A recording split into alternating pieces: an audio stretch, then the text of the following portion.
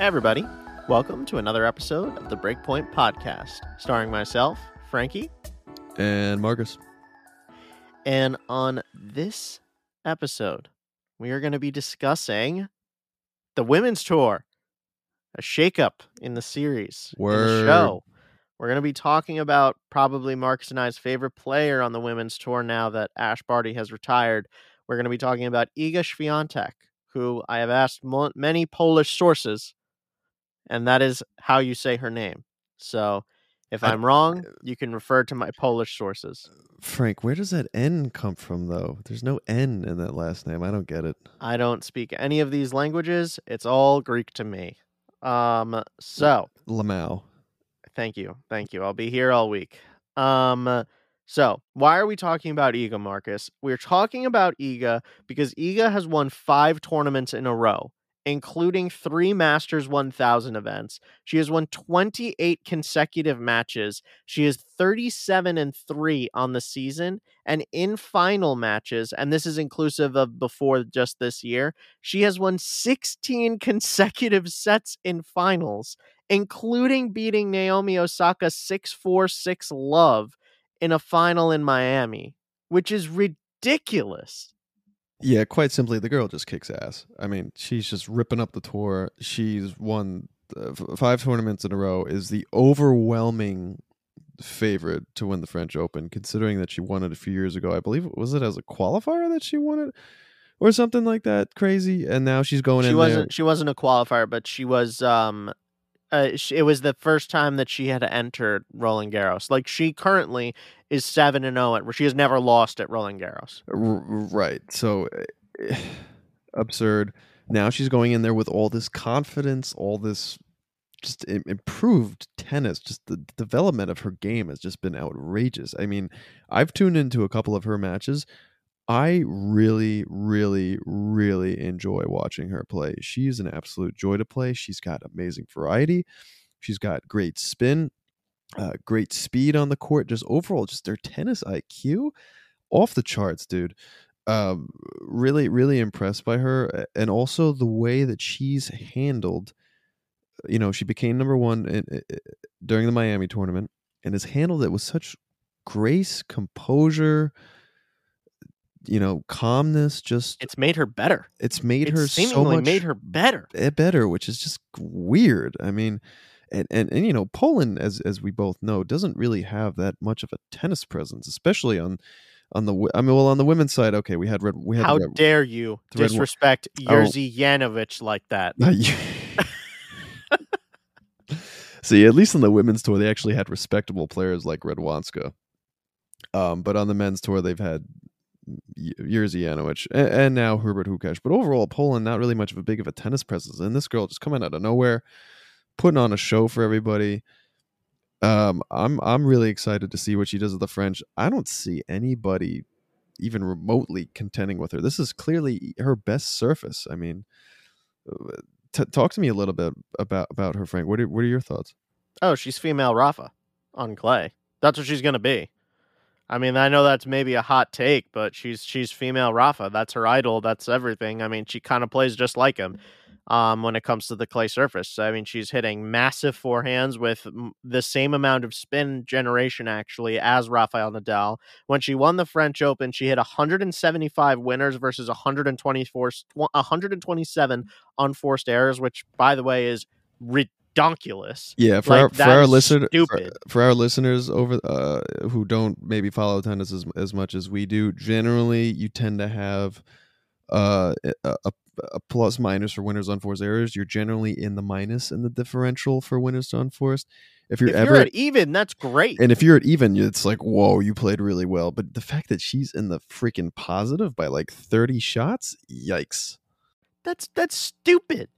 Yeah, I mean, her forehand's huge. She's got good height. She's 5'9", so she's got a great serve for the women's tour.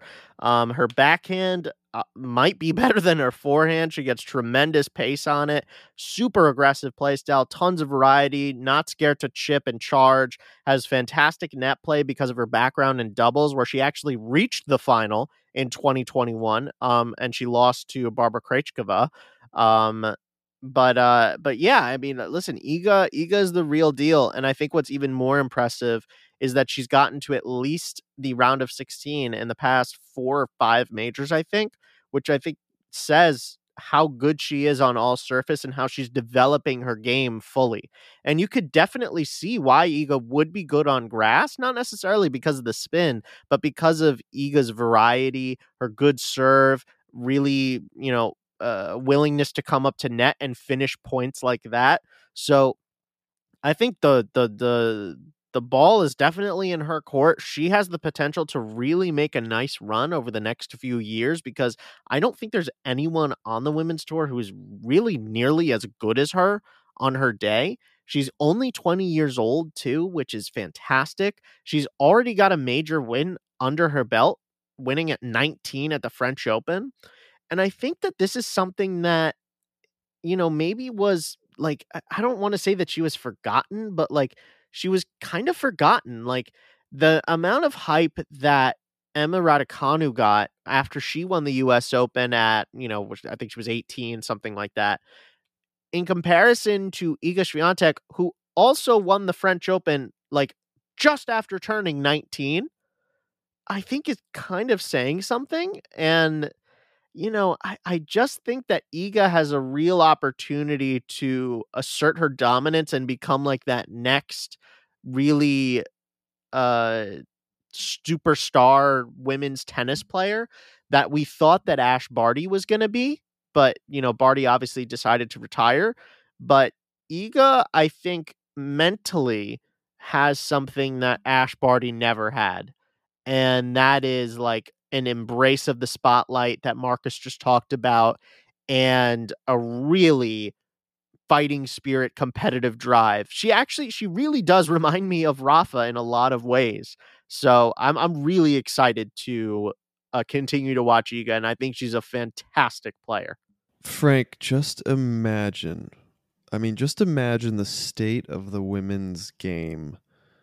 I think the state of the women's game is great with Iga, but just imagine if Ash Barty didn't retire and kept playing tennis. I mean, the women's game would be in ridiculously good hands post Serena era. We we were always worried, sorry. We were always worried, you know, post Serena era, oh my god, what's going to happen to the women's game? It's going to be a kind of a mishmash. Everyone's going to be a little bit over the place. And then we just get an absolute gem in Iga. We had a gem in Ash Barty, who unfortunately retired for tennis. Unfortunately for tennis, glad for her. That's what she wants to do. Osaka's been in and out of the mix. I really wish Osaka well. I wish that she can kind of get get get whatever mental health issues, that whatever she's got going on, she can sort that out in order to kind of play more of a consistent, really good tennis and deal with the rigors of being a pro player. Because I think that with those two, and maybe Ash Barty comes back at some point, who knows, if those three were playing on tour, man, the women's game would be even more in fantastic hands. Yeah, no, listen, I think that Ash Barty being back obviously would be a tremendous value add to the women's tour, but the women's tour is in better shape than the men's, in my opinion. I mean, I think Iga is as real a deal as it comes. I think Sakari has been made a bunch of big steps and looks really good. I think Paula Badusa looks fantastic. Another one that's taken tremendous steps up. Garbine Muguruza is still super relevant on tour. Barbara Krejcikova on clay, you can't really like count her out. Ange Jabeur is another one, just got to the final against Iga in Yeah, Italy. we need to give Ange Jabeur a shout out. A Middle Eastern, North African woman playing North tennis on African, this yeah. level. Yeah, that's ridiculous. Ridiculous. Ridiculous. Yeah, no, she's tremendous. So listen, you can't, the women's side, it looks like it's in really good shape. You have to say that they look like they're in good shape. What I think the women's side is doing now, that it has the chance to be good now versus in the previous few years during like that, it's like end of Serena, kind of beginning of Naomi Osaka era, like that little 2018 to 2021, you know, era right there.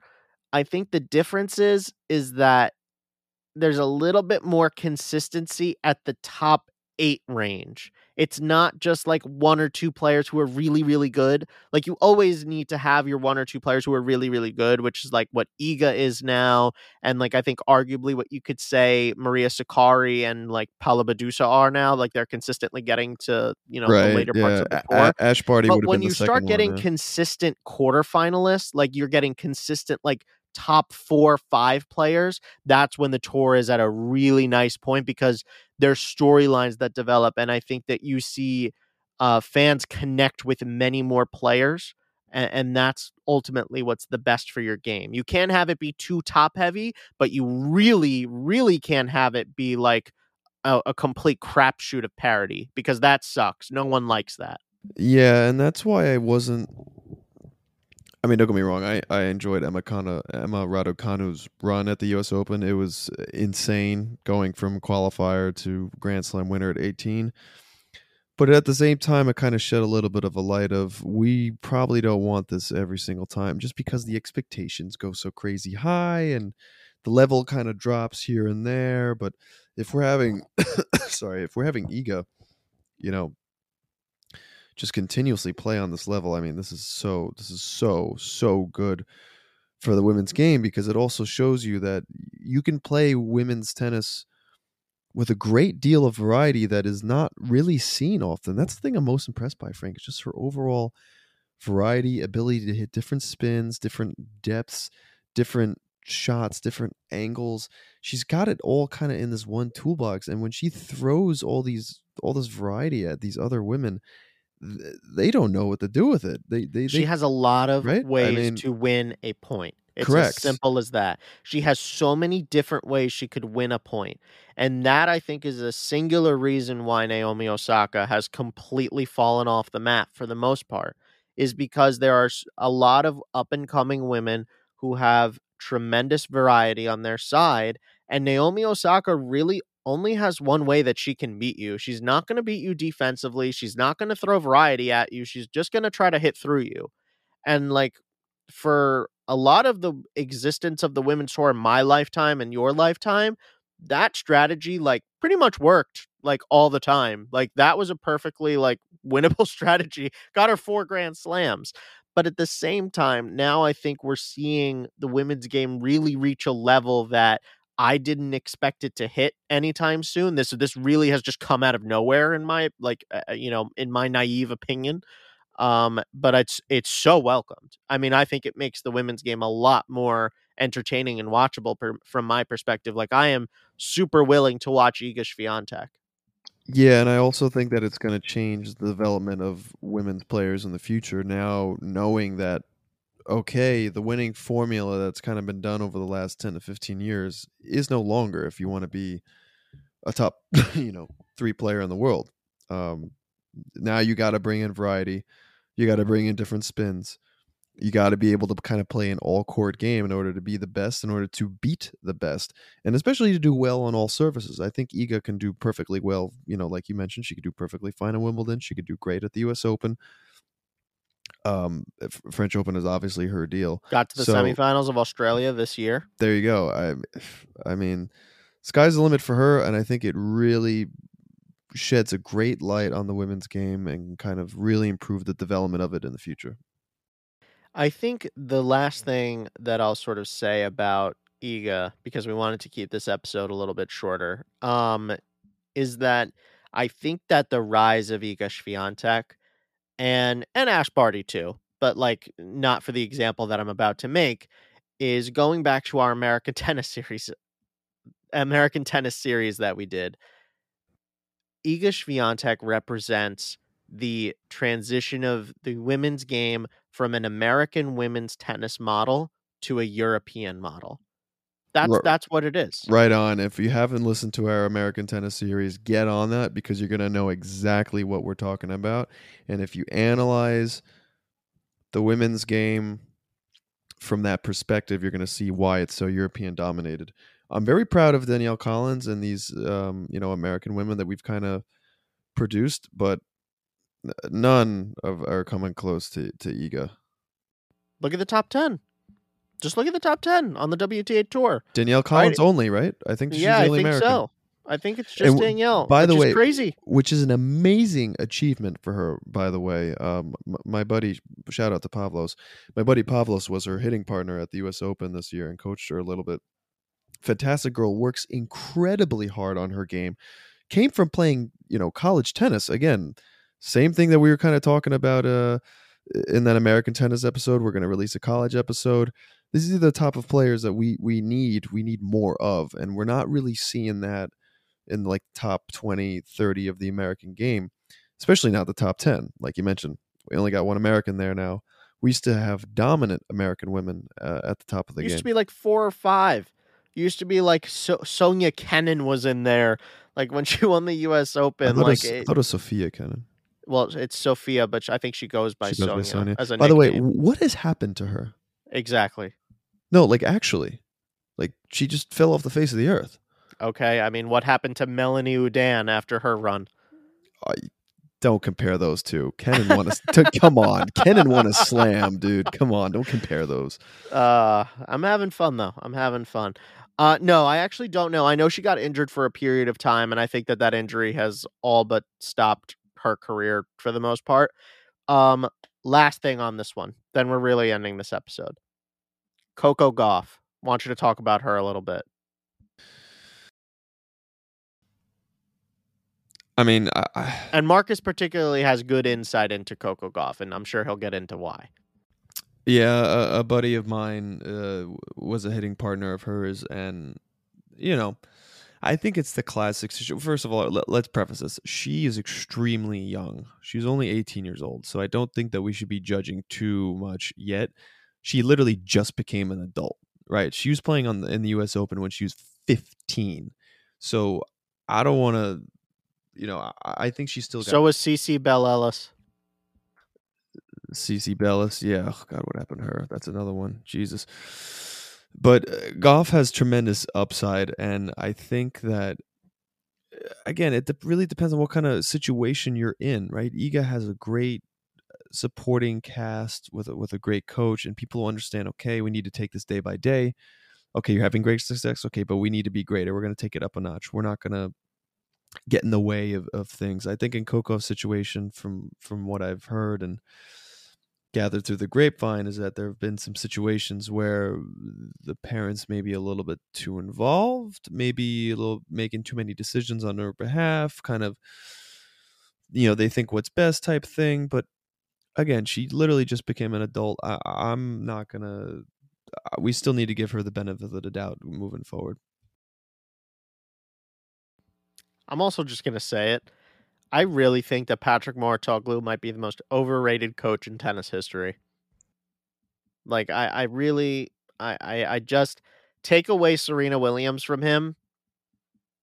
What exactly is he bringing to the table? Because as far as I'm concerned, I've just seen him work with a bunch of players that, like, it feels like he's just pandering to them, and he's not actually pushing them in the right way. You know what he is? Yeah, go for it. He is the greatest marketer of all time, business coach and businessman in tennis history. Not in tennis history. Him and Ian Tiriac as well. Yes, that too. Ian Tiriac. Those three. Okay, let's talk modern generation.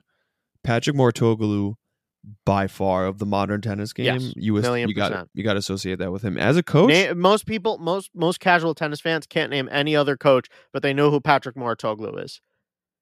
Yeah, which makes no sense. I think he's I think he's a good coach. I think he actually is a really good coach. But he hasn't been really pressing the right buttons recently, I think. With I mean, players. When I think about it, I just, when you said that phrase of like the parents are a little bit too involved, it just made me think of like, oh, you know who else's parents are too involved? Stefanos Tsitsipas, who like, oh, and also whose coach is Stefanos Tsitsipas? Well, would you look at that? It's Patrick Mouratoglou. And it just kind of makes you think like maybe this guy is just like that coach that parents go to, and he just kind of says yes, yes, yes to whatever the coaches want. and he's just getting another super talented player to put in the belt buckle and say trains at Moratoglu Academy, and he can just get people to go into his academy, and the cycle continues. And I think it's a little bit frustrating for me personally as like and you obviously as a tennis geek, that like more people think of Patrick Moratoglu as a world class tennis coach than somebody like than like Ferrero, for example, who I think is actually a lights out tennis coach. It's all about marketing, and this doesn't, this doesn't go just for tennis, right? This goes for anything in life. So listen, Martoglu's got that figured out. He's got that down pat. He's making stupid amounts of money from his academy, and he's trying to develop men and women's tennis players all around the world now. He's got academies freaking opening up at every resort place that you can think of. So he's a really good businessman. As a coach, not that impressed yet. I want to see what else he can do with maybe some up and coming players. But I think that just about does it for us today, guys. If you have any topics, suggestions, comments on our episodes, please hit us up at Breakpoint Podcast 7 on Instagram. You can also email us. I know you're not going to, but I'm going to say it anyway. breakpointpodcast7@gmail.com. Can somebody please send us a freaking email to make us feel better about having this Gmail account open? Please do. Hit us up on AIM and BlackBerry Messenger too. AIM, BlackBerry Messenger. I'll get out my Palm Pilot to respond. Yeah, if you want to donate us some crypto, I know it's really in the tank right now, but like we totally take donations. I'll give you my address. No, absolutely not. For sure, not getting involved. Absolutely. Well, Frank, gotta buy the dip. Gotta buy the dip. Lord. All right, guys. Good Lord.